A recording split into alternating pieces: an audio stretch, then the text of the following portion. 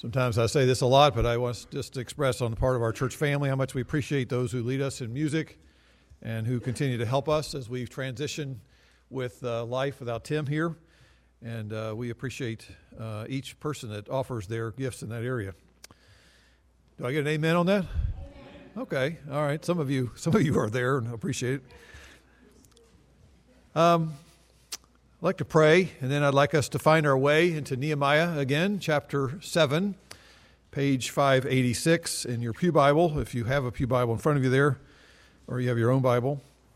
Let's pray. Our gracious Father, how we still are marveling and ever will marvel for all eternity at the extent and the depth of your grace and your love shown to us in Christ. We continue to pray, Father, that we might understand your love at work in our hearts, in motivating us to give the gospel and good news to those around us, but also, Lord, in helping to know what it means as we, out of our love for Christ, what it means to follow him, what it means to be a disciple of his, what it means to live a life that is in keeping with our calling. We pray, Father, that you might help us to understand some of these insights more clearly as we think through your truth, your word, your work in history. And most of all, we pray, Lord, that you would help us to reflect on Christ and what he's done for us. We pray in Jesus' name. Amen. I don't know about you, but I always find it exciting to finish and complete a project that I've begun. Isn't that a great feeling?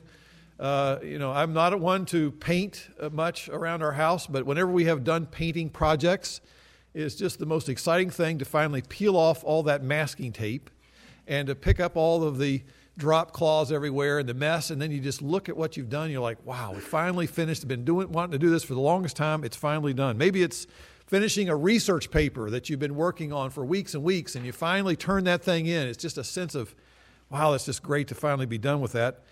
And maybe it's a production or something you've been rehearsing for, and you finally perform it. These are the things that bring a great sense of satisfaction. Well, I think we've reached that place in this book of Nehemiah, chapter 7, because in our study here, as we've come to almost the center of the book, this project that had been spoken of on the earliest part of the fact that there was a broken down walls and a city that was in disrepair and vulnerable to the attacks of various enemy nations around it. Here's the city of Jerusalem, finally with a finished walls that have been rebuilt and there are gates now finally in place. But what I find interesting as I read in this text, and by the way, I'm talking about the fact that in chapter 6, we read about the fact that the wall was completed, verse 15 of chapter 6, the wall was completed on the 25th of the month of Elul. It came about when all our enemies heard of it, all the nations surrounding us saw, they lost their confidence. They realized that the work had been accomplished with the help of our God.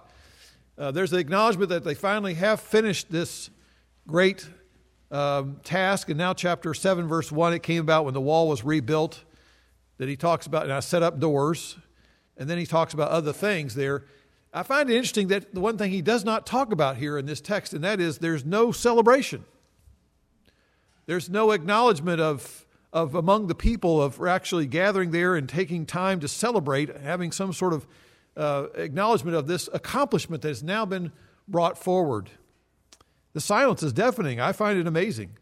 But it's not too surprising in the sense that instead of having a celebration for a stone structure, acknowledging that it's complete, I think what it's interesting is that the biblical emphasis here going forward in the book is that it records the rebuilding now of the people who live within this wall that surrounds the city of Jerusalem. And indeed, you'll notice that in chapter 1, there is not only an appointment of leaders that are responsible for various areas of their corporate life, we'll see in just a moment. There's also a census or a counting of the people within that city, so we know who all's there. And then a record of the fact that there were many who began to give to the work of the temple. In chapter 7, we find that it's clear that the completion of the wall is indeed done. But now we're going to move to the second half of the book, which is really sort of like a bridge. Chapter 7 is like a bridge to now talk about not only rebuilding walls that we've seen the first 6 chapters, but now the renewal and the revitalization of the people who live within those walls. Again, the wall is not the main ultimate goal or objective that was in mind here that God had for his people. It's really the spiritual life. It's the experience of the people who inhabited the city is really the focus of the remainder of the book. And I would just like to suggest to you that God is not just concerned about buildings. When we hear about the church of Jesus Christ, we're not talking about God has a great passionate concern about bricks and mortars. We are blessed to have a wonderful facility that's paid for us to meet in, and that's heated, thank the Lord. There's one on Middle Country Road that's not heated, and I'm thankful we're not meeting there today. But we're blessed to have that, but that's not really God's focus. God's focus is building the living stones of people into a living structure that is the Church of Jesus Christ. And God's concern here in this book, I think, are some principles that we can gain for ourselves. It's not enough that we just dwell securely within the walls of this facility once a week, but God is committed to renewing his people and emphasizing the fact that his people are a people who are set apart unto himself, and therefore that they are different from and uniquely set apart from the surrounding nations of people who do not honor God and who do not acknowledge Jesus Christ as Lord and Savior. And so I'd like to look in this text this morning. It's a long chapter, but we're not going to become too much focused on all the specific details of it. I'll assure you that we'll skim over some parts of it, but it is quite lengthy. But I'd like to read verses 1 to 4, and we'll start off of the first three characteristics about the people of God we find in this text. Verse 1 of chapter 7. It came about when the wall was rebuilt, and I had set up the doors, and the gatekeepers and the singers and the Levites were appointed, that I put Hanani, my brother, and Hananiah, the commander of the fortress, in charge of Jerusalem. For he was a faithful man and feared God more than many. Then I said to him, do not let the gates of Jerusalem be opened until the sun is hot, and while they are standing guard, let them shut and bolt the doors. Also appoint guards from the inhabitants of Jerusalem, each at his post, and each in front of his own house. Now the city was large and spacious, but the people in it were few, and the houses were not built. We start off in this section noticing that there are specific areas of responsibility that Nehemiah is now devoted to, and that is with these gatekeepers, the singers, the Levites. And then he mentions this guy named Hanani, his brother, a leader of Jerusalem, and Hananiah, the commander of the fortress. And what he's doing here is Nehemiah is very wisely setting up and appointing, in a sense, two chief operating officers. He's appointing one in the capacity of what we would call the mayor of Jerusalem. Another one is appointed to be, in a sense, the chief of police, for better words, for a better term. These selections, of course, are a crucial component for the people of God at that time because they're anticipating future growth. They're anticipating the fact that they've now got to organize themselves and they're going to restore a life among themselves for future as a people in relationships in that context. And in order to sustain that kind of environment for God's people to function properly, they had to have these appointing of people with authority over the citizens of Jerusalem. Now, before I go any further, I want to make something very, very clear here. It would be an improper interpretation of this text if I were to suggest to all of us this morning and assume that really what God is revealing here is his intention that we now, today, derive the principle that we should have the church and civil government as one and the same thing. And that's not what I'm suggesting, and that's not what this text is teaching us today. We've seen down through history this various problems within a corrupt church over the years that has sought to have a person leading the church holding the scepter, that is, having authoritative rule to govern and having the laws of the land to enforce them by force, and also to hold in the other hand a shepherd's crook. To somehow do both of those roles for the church is not what God's intention is in today's world, that is, with the Church of Jesus Christ. We're dealing with a different period of redemptive history here. What we're dealing with here is during Israel's theocratic rule, during the period of time in which we're reading about here with Nehemiah, it was clear that these two were combined together, that they had governing authorities under God's directions, and they also had people who were religious leaders of their time as well. But what we're talking about in today's world is the fact, and it makes it very clear in the New Testament, that God has ordained authoritative figures and authorities over us, and the New Testament apostles would make it very clear that Christ's followers are to submit and live in submission to those governing authorities that God has put in place.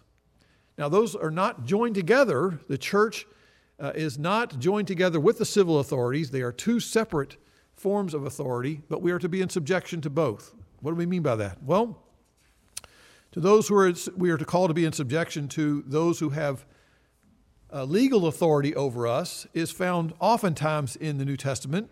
For example, Romans chapter 13.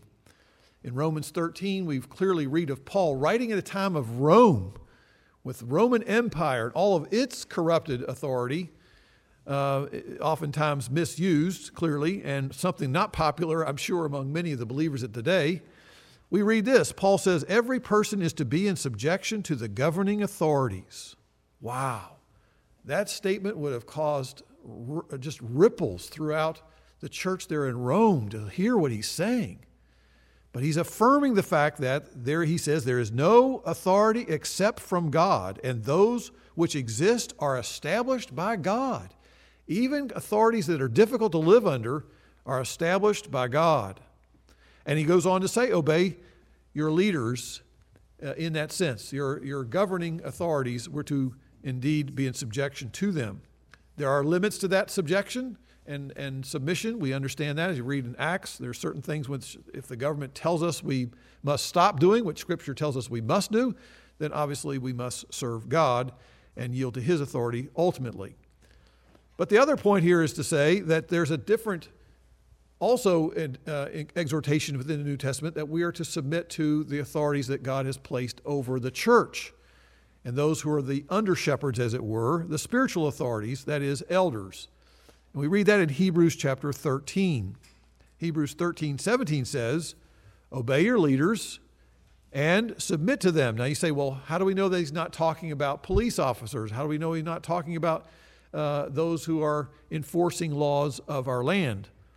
Well, he goes on to say in Hebrews 13:17, for they keep watch over what? Your souls. He's talking about spiritual authorities within the local church, as they will have to give an account for their authority. So what the first point here of our outline today is that God's people at that time and God's people today, in this point of redemptive history, we are to be a submitting community.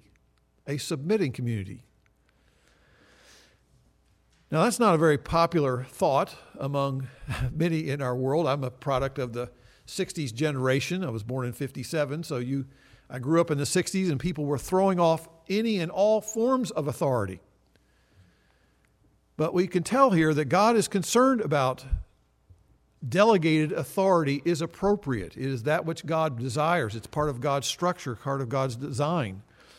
And when we talk about delegating authority among the people of God, let me be very clear here that we are not talking about the idea of entrusting favored people, like a select insider club or group of people with some kind of power to exert their own will, their own preferences. But we're talking about people who are over the church, involved in the church, those who are called to be people who exhibit by their character and by their integrity a level of spiritual maturity that therefore we can say, as I submit myself to God, I submit myself to these individuals who are placed over me by God, and therefore that's the way I am to submit to God. Now, some have looked at this text in Nehemiah and they said, well, I got some problems here because Nehemiah appears to be giving favoritism to his brother, commonly called nepotism. You see it oftentimes even in local government, don't we, today, where you hear about Joe Schmo is the person in charge of some area of government here, and he's got his sister-in-law working over here in the government office, and he's got his stepbrother over here, and he's got all these people. It's interesting the number of connections of family members that find their way into these particular political positions. But we're not talking about here that. And the reason I say that I don't think that's happening there among the people of God at the time is because Hanani is one who is pointed out as being, he does seem to hit this level of respect in having this kind of character as being a person who's spiritually minded. And you notice what he says in verse 2 in terms of his qualifications. It is this: Hanani was a faithful man who feared God more than many. So when it comes to biblical standards for leadership within the church, we're not talking about people who have relational connections. They are brother-in-law or the brother of so-and-so, or they're the niece of so-and-so or the nephew or whoever. Has nothing to do with all those kinds of connections. What we're talking about is we're looking for people of character and people of spiritual vitality. That's what sets them apart from all the others. And the qualifications for church leaders are clearly set out in the Scriptures, in the New Testament. And we'll look at some of those in just a moment. But it's interesting to notice that even in the Old Testament, in the Old Covenant, Moses, in his being exhorted to find some people who could provide leadership, Exodus 18, he was told to look for men who fear God, men of truth, those who hate dishonest gain. Those are good three qualities, aren't they, to look for in people who would be considered spiritual leaders? Well, what does Paul say as he writes to Timothy? He's got a young church there, church in Ephesus, and he's saying, okay, this is what you need to look for when you're considering appointing an elder of a particular church. He says, first of all, they must be people who exemplify godly character. Listen to some of the descriptions he has. 1 Timothy chapter 3. They are to be above reproach. That is, any significant flaw in their character just doesn't stick. It just does not something that is something that's going to stand out and be very obvious to everyone. They're respectable gentlemen. They are self-controlled, temperate, gentle. They are people who are peace-loving. They're not greedy individuals who are driven by gaining money for everything. It's all about money. No, that's not what really drives them. They're not violent people who all of a sudden flare off in their temper, and next thing you know, we're having a fist fight. They are people of good reputation among people who are not even followers of Christ, because they live their life consistently enough to be known as Christ followers outside of the context even of the church. So exemplifying godly character. Also, there are people who are able to teach the Bible. They know enough about the Bible to be able to impart that and explain it to other people. In addition, they are people who manage and lead their household well. They don't just talk about spiritual principles and seek to somehow shepherd a larger group of people, but they're shepherding their own flock, as it were, their own family. And so they describe it as a husband of one wife, which I understand to mean a one-woman man. That is, their devotion is to their one woman that they're married to. They're not a person who is involved in any kind of immorality and pornography and things like that. They are hospitable. They open their home. They're okay to entertain people there. And in addition, they're also an established believer, not some person who's just recently come to faith, a new convert. Now, these are the standards that God has set in place, and they're not optional. They're mandatory. And when these standards are ignored, and I've been in some churches where, unfortunately, they just selected people who seemed to be successful in business, or people who had family connections to somebody who gave the property to the church when it first was started, generation after generation ago, and they claim, I'm related to so-and-so. And so that person is given positions of leadership, not necessarily a spiritually minded person. It's a real disaster. It's awful for the church because the church becomes anemic under the care of those kinds of people. But as church members, we are called here to submit to God's prescribed pattern of church leadership. And I'm thankful that within our church, that is something we seek to follow. We appoint men who we trust are fearing God, whose character is in keeping with the doctrine of which they profess. Now you say, it's not easy to yield and submit to those who are over us. That is something that is not something I find pleasant to do, whether it's yielding to the laws of our land or yielding myself to spiritual leadership over me. Would you turn with me for a second here to 1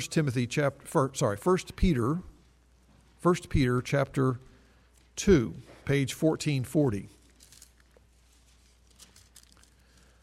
I think Peter bristled occasionally against the idea of him subjecting himself to authority, and particularly found himself writing to people later on as a more mature follower of Christ. And he's writing to them because there are some Christians who are beginning to suffer in doing the right thing. They're actually being persecuted for being honest. They're being persecuted for to not fight against, to not respond violently against people who may treat them wrongly. And Peter's writing to these individuals, and he's writing them, reminding them, listen, you may be treated poorly by this world, and they may make fun of you and mock you and look at you like you're an idiot and a fool. He says, don't lose sight of who you are in Christ. He reminds them. He says, verse 5, you're living stones being built up as a spiritual house, a holy priesthood. Can you imagine being told you're a priest? That's what every believer is. It's a priest, one who's welcomed to come right into the throne of God, bring their own sacrifice, their sacrifice of praise, their gift of themselves. And he says, you are, verse 9, a chosen race, a royal priesthood, a holy nation, a people for God's own possession. Remember who you belong to. God bought you and you belong to him. And that enables you then to have the grace to say, I'm not going to respond to these people the way I feel like responding. I'm going to submit myself to them. And that's where he talks about the power of the gospel to help us not just respond out of just our own inclinations of our hearts, but out of the sense of overflow of joy and amazement at the grace and love God has shown us in the gospel to elevate us to that wonderful position in Christ. Notice he says there, verse 9, we are privileged of proclaiming the excellencies of him who's called us out of darkness into his marvelous light. That's what Peggy was saying. That's what we all have the privilege of doing every day. Verse 10, once you were not a people, but now you are a people of God. You had not received mercy, but now you have received mercy. Now watch this. Beloved, I urge you as aliens and strangers to abstain from fleshly lusts. And by the way, that means fleshly desires, the desire to do your own thing, desire to run your own life, which wage war against the soul. Keep your behavior excellent among the Gentiles or non-believers, so that in this thing which they slander you as evildoers, they may, on account of your good deeds, as they observe them, glorify God on the day of visitation. And then notice the next application. Submit yourselves for the Lord's sake to every human institution. This was in the day and time Peter's writing when Nero was killing off Christians. It's not an easy application here. But what he's saying is, he says, whether to a king as one in authority or to the governors as sent by him, boy, that would have hurt because they all know the local Roman governors, which they all, I think, had very much of a distaste for. And he says, to praise those who do right, for such is the will of God that by doing right you may silence the ignorance of foolish men. I don't have time to expand this much further, but the point here is, how do we have that kind of response? It's because the Holy Spirit is reminding us that because of the grace shown to us as rebels who have been saved, therefore, out of a sense of joy and gratitude, I submit myself by the Spirit's empowerment to be a person who submits to those around me and to those that God has placed over me, because I am not the center of the world. It is Christ. And King Jesus has called me to live under his authority and to live my life in this way. It's in the local church, under the elders that God has placed over me, and under the legal authorities in the land in which I live. The people of God are a submitting people. That's just the reality of who we are. The second thing he says, though, in this text, going back now to Nehemiah, and I'm not going to take the time to read verses 5 to 69, but that is the next section here. It's interesting to notice that the people of God also are a visible community. A visible community. Look at verse 5. Then my God put it on my heart to assemble the nobles and officials and the people to be enrolled by genealogies. And then I found the book of the genealogy of those who came up at first, in which I found the following record. Verse 6, these are the people of the province who came up from the captivity, the exiles from Nebuchadnezzar, the king of Babylon, had carried away, and who returned to Jerusalem and Judah, each to his own city. And then he begins to number them, name them off, giving the numbers of them as he continues to total up and determine exactly who is it that makes up the population of people now who inhabit this rebuilding city. Now, you notice that the people there are recorded under various headings. There are the officials and nobles in verse 5, and then you keep going down. You'll notice that there are priests, verse 39, Levites, 43. Verse 44 are singers, they're gatekeepers, 45. Verse 46, temple servants. 57, the sons of Solomon's servants, and on and on. So he somewhat has some categories of these people. But the point is here, he's recording them under these headings to serve in various capacities within the city of Jerusalem and to acknowledge that they have certain relationships with other people, certain family groups. Now, when it comes to all these names, and I'm not going to take the time to read all those, you could sit down and read them carefully if you would like to work on your pronunciation of Hebrew names. But one thing I think, several things we could say about the listing of all these names. First thing I want to say is, I think it's incredibly important to always stop and consider when it has a name you're having a hard time pronouncing that's in Hebrew. This long list of names is a reminder how important each person is to God. These people's names are listed here one at a time.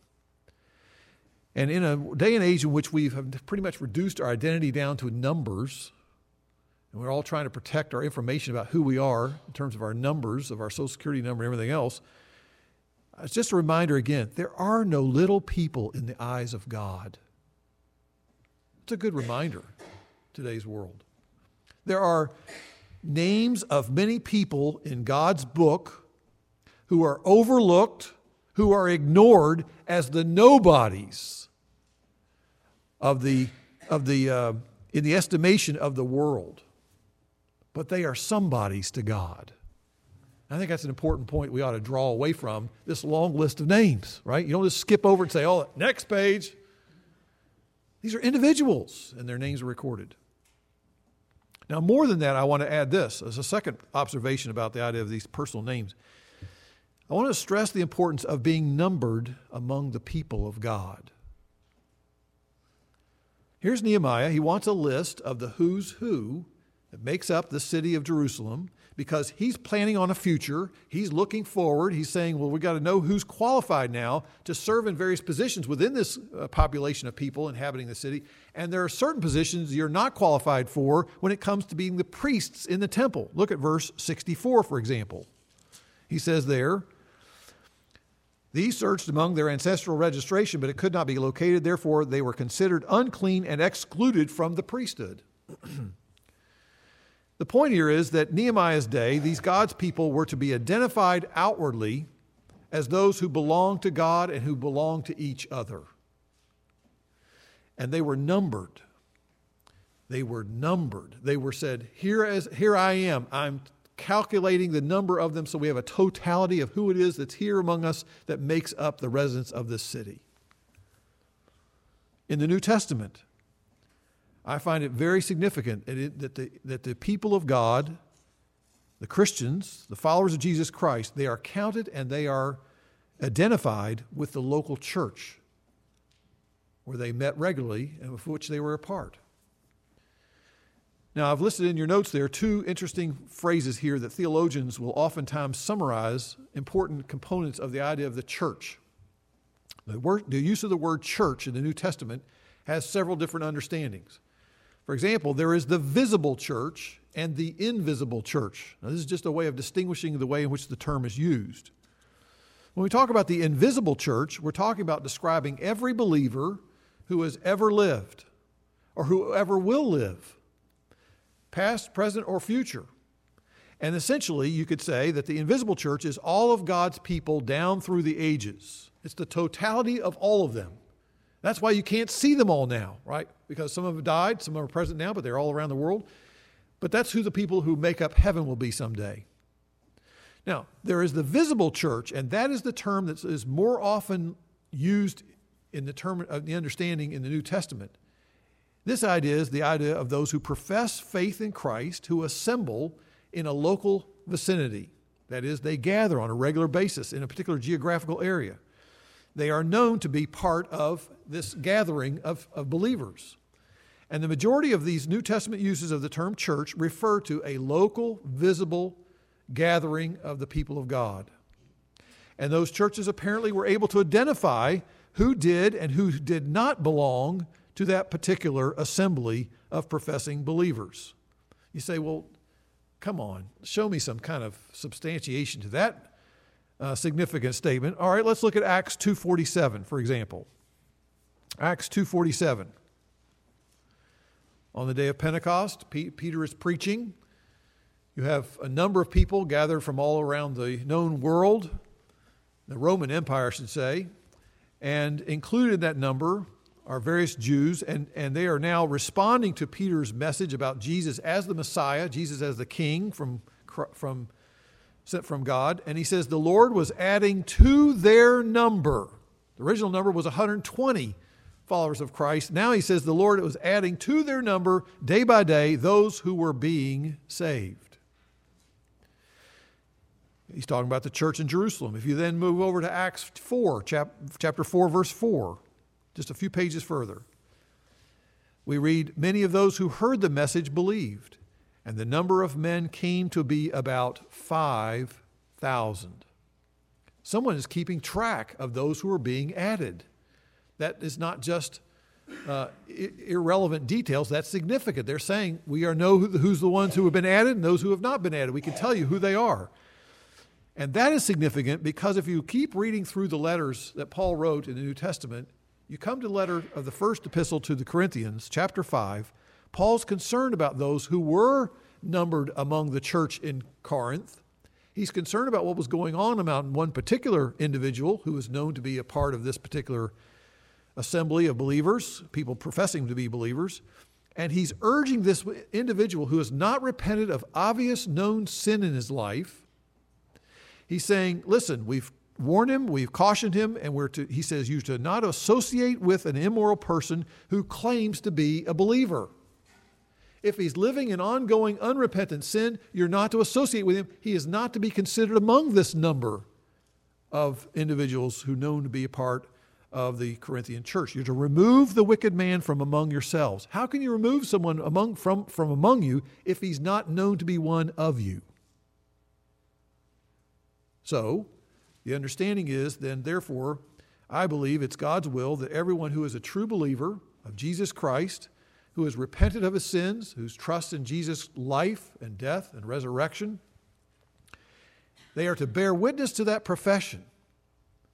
And the first step of their response to responding to the gospel is to, first of all, bear witness to that profession in water baptism. And you say, where'd you get that? Well, read the New Testament, read the book of Acts, and you will see again and again people who hear the gospel, respond to the gospel in faith. Next thing you know, they're baptized. Acts 2:41, Acts 8:12, Acts 9:18, 16:33, 18:8, and on it goes, 26:16. The first step of the Christian life is to repent and be baptized. Acts 2:38, that's a command. Now, does baptism save you? No. But baptism signifies that you have identified yourself with Jesus Christ and you are trusting and hoping only in Him and Him alone to make you right with God. And therefore, that is a reasonable and appropriate way of expressing your identification publicly in the name of the Father, Son, and the Holy Spirit. That's what Jesus told the early church to do. Make disciples. How do you make disciples? Well, you baptize them in the name of the Father, Son, and Holy Spirit. And so we must identify ourselves with Christ, and that's what baptism does. And then having taken that step in professing faith in Christ publicly by means of the water, through the waters of baptism, then a believer is to join themselves with the local expression of the body of Christ, the visible church. The New Testament assumes that everyone who is a member of an invisible church, that is, who truly is a believer, that person will be numbered with a local visible body of Christ. Each disciple of Jesus Christ is to be counted in a local church and identified as one who is under the care and oversight of an under-shepherd, the elders that God has placed over them. Now, some of you may say, okay, well, wait a minute. Are you suggesting that if someone, just because of joining a local church, that means that they are now guaranteed to be a member of the invisible church? I am not.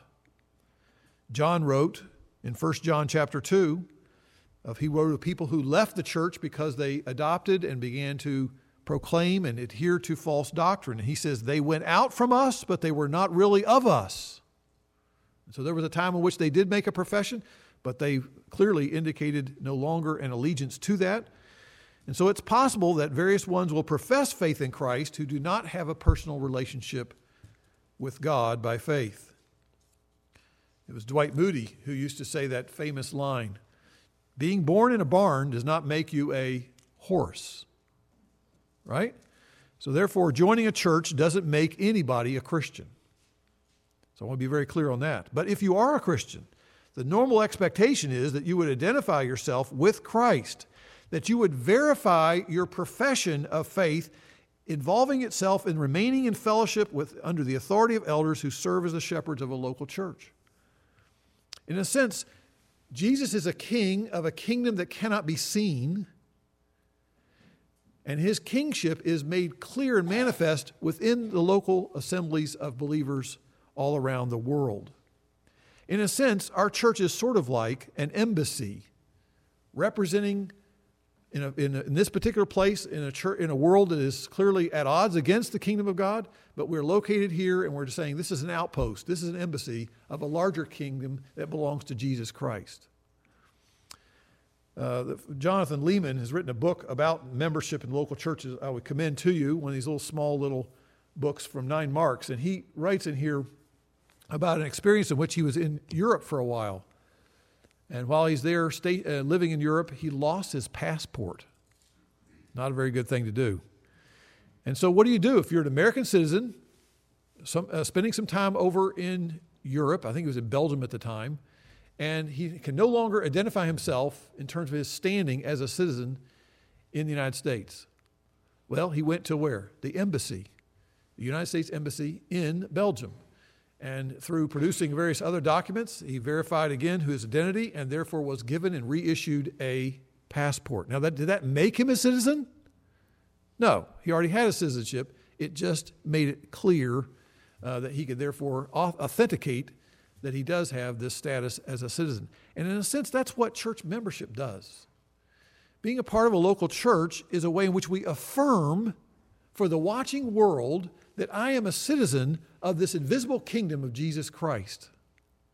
And as I continue to live out my life in the local church, which I've entered into that realm through profession of faith in Christ, and as I continue to live that out in the context of that local church, that is reaffirmed and affirmed and therefore made clear for all to see that I am a follower of Jesus Christ and numbered among those who are part of his kingdom. Does that make me a part of his kingdom? No. But that's the way in which I manifest it and make it clear to those around us. And so again, my challenge is to you, if you've been a person that's attended church for years and years and years and years, and you've never fully committed to the steps it takes in joining and actually affirming yourself to say, I want to take on the church covenant as something that I'm committed to doing, I urge you to make that known and take that step. We welcome those who would be interested in doing that at any time. One more point I want to make here is point number 3. We skipped over a number of names there, but they are important. Just like every person who's a member of our church here is important. Let me just say again, from verses 70 to 72, there's one more interesting insight here regarding what's happening among the people within these walls that have been rebuilt. Verse 70. And some from among the heads of fathers' households gave to the work. The governor gave to the treasury 1,000 gold drachmas, 50 basins, 530 priests' garments, and some of the heads of fathers' households gave into the treasury of the work 20,000 gold drachmas and 2,200 silver minas. And that which is the rest of the people gave was 20,000 gold drachmas and 2,000 silver minas and 67 priests' garments. Now the priests and Levites and gatekeepers and singers and some of the people, the temple servants and all Israel lived in their cities. What I draw out from that text is just a simple principle, and that is this. The people of God are a giving community. A giving community. It's a pattern throughout the Scriptures. God's people support the work of God. Those who worship in the temple are those who give support to its ministry. That was the old covenant way, and in the new covenant way, those who take part and derive benefit from the worship of God's people in the local church, they support it through their generous support. And notice that not everyone is giving the same amount here. It's very clear that there are some people who are very well off, who have many resources. They're giving a very large, substantial amount. And you add up all the rest of it, adds up to maybe what some people are giving in just a few of their big gifts. But the point is this. If you understand what's happening in this city, in chapter 5, we learned that there was a famine. There were difficulties. There were people who lost their land. There were people who were going through a lot of financial challenge.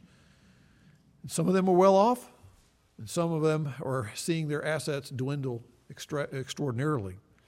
But it wasn't just the rich who gave to the temple treasury. They were all giving. And that's the key. All of the people gave. Verse 72. And I would just suggest to you that is the pattern that God does encourage among his people. Because if you look at 1 Corinthians chapter 16, verse 2, Paul, in directing the believers there in Corinth, before he gets there, he's encouraging them on how to handle their resources and their various stewardship of the things God has entrusted to them. And he says, listen, set aside money in keeping with your income. That is, there's a percentage, there's a portion of that in keeping with how much God has blessed you, then you give generously. If God's blessed you generously, then you give generously. And that kind of a proper way of handling it is to say each one is to give proportionately to the work of God in the local church. And that's why our church does not sell things. Our church is not out trying to hawk things where we try to just sell things that have value and we're trying to make a profit in order to meet our budget. Again, I have the story of bringing my mechanic here one time. I dropped my car off years ago. I don't go to the same mechanic anymore. But I dropped my car off and he drove me back here. And he says, I want to look around and see what your church is like. I said, sure, let's walk through. So we walked through and he saw the room downstairs. I'll never forget it. He says, oh, wow, look at this big room. He says, this is where you do bingo? I said, no, we don't play bingo here. He says, well, how do you raise funds? How do you support all this big? I said, people just give. He looked at me. You could just see the gears going. Being a mechanic, the gears. You could just hear the gears going, and you could just sense, that doesn't make sense. He said, give? They just give freely? I said, yes, because they love Christ, and because he's now changed their hearts. They want to give. He still couldn't figure that out. I wasn't ever able to explain it fully to him. But that's, in a sense, what we are saying as a church is that the gospel so affects our hearts that we now have a new treasure. The treasure is not our money. Our treasure is Christ. And our treasure is the wonders of the kingdom of God is so wonderful to be a part of that we're saying, I want to see that kingdom expand. I want more people to enjoy what I'm enjoying. I want to see it flourish. And therefore, we believe God intends God's people to give as they are led by God. We don't dictate and tell people what they're to give, to underwrite the ministries of the visible local church. And as we do this, God is honored and his word can be ministered freely and without ulterior motives. Here's a helpful little phrase I want to give you. It's come from a book that I would like to commend to your reading. Some of you may have never read this. It's a very small book, literally only, let's see, how many pages got it here? Less than 100 pages, and each page is very small in the number of words on it. It's called Randy Alcorn's The Treasure Principle. Randy Alcorn's The Treasure Principle. He talks about the biblical understanding of being a steward and handling God's treasure that belongs really ultimately to him. And here's a great quote. He says this, among many key principles he has in the book. God prospers me not to raise my standard of living, right? But to raise my standard of giving. What a kingdom mentality. What a different way of thinking. What a different way of believing and a different way of acting. Instead of seeing when I have more and more assets given to me by God, in whatever way, is that I don't think of that as that's going to raise my level of standard of living and comfort level. No, it means that God is now, because I've already been blessed, I'm already learning to be content, I'm now in a position where I can give more and more and bless more and more people and bless the ministry of God's word more and more. May God enable us to do these things in keeping with the wonders of his gospel that we've received through Jesus Christ. Let's pray.